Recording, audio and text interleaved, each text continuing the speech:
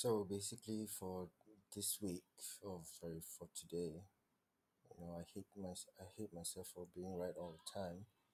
But I, I believe there'll be two buy zones. The first one will be at 4750, and if it drops any further, it'll be at 45. But 45.5, that will be on around the 61% and 70%, and I see it going up to the 100%. About 50 to 51,000. That's it for today.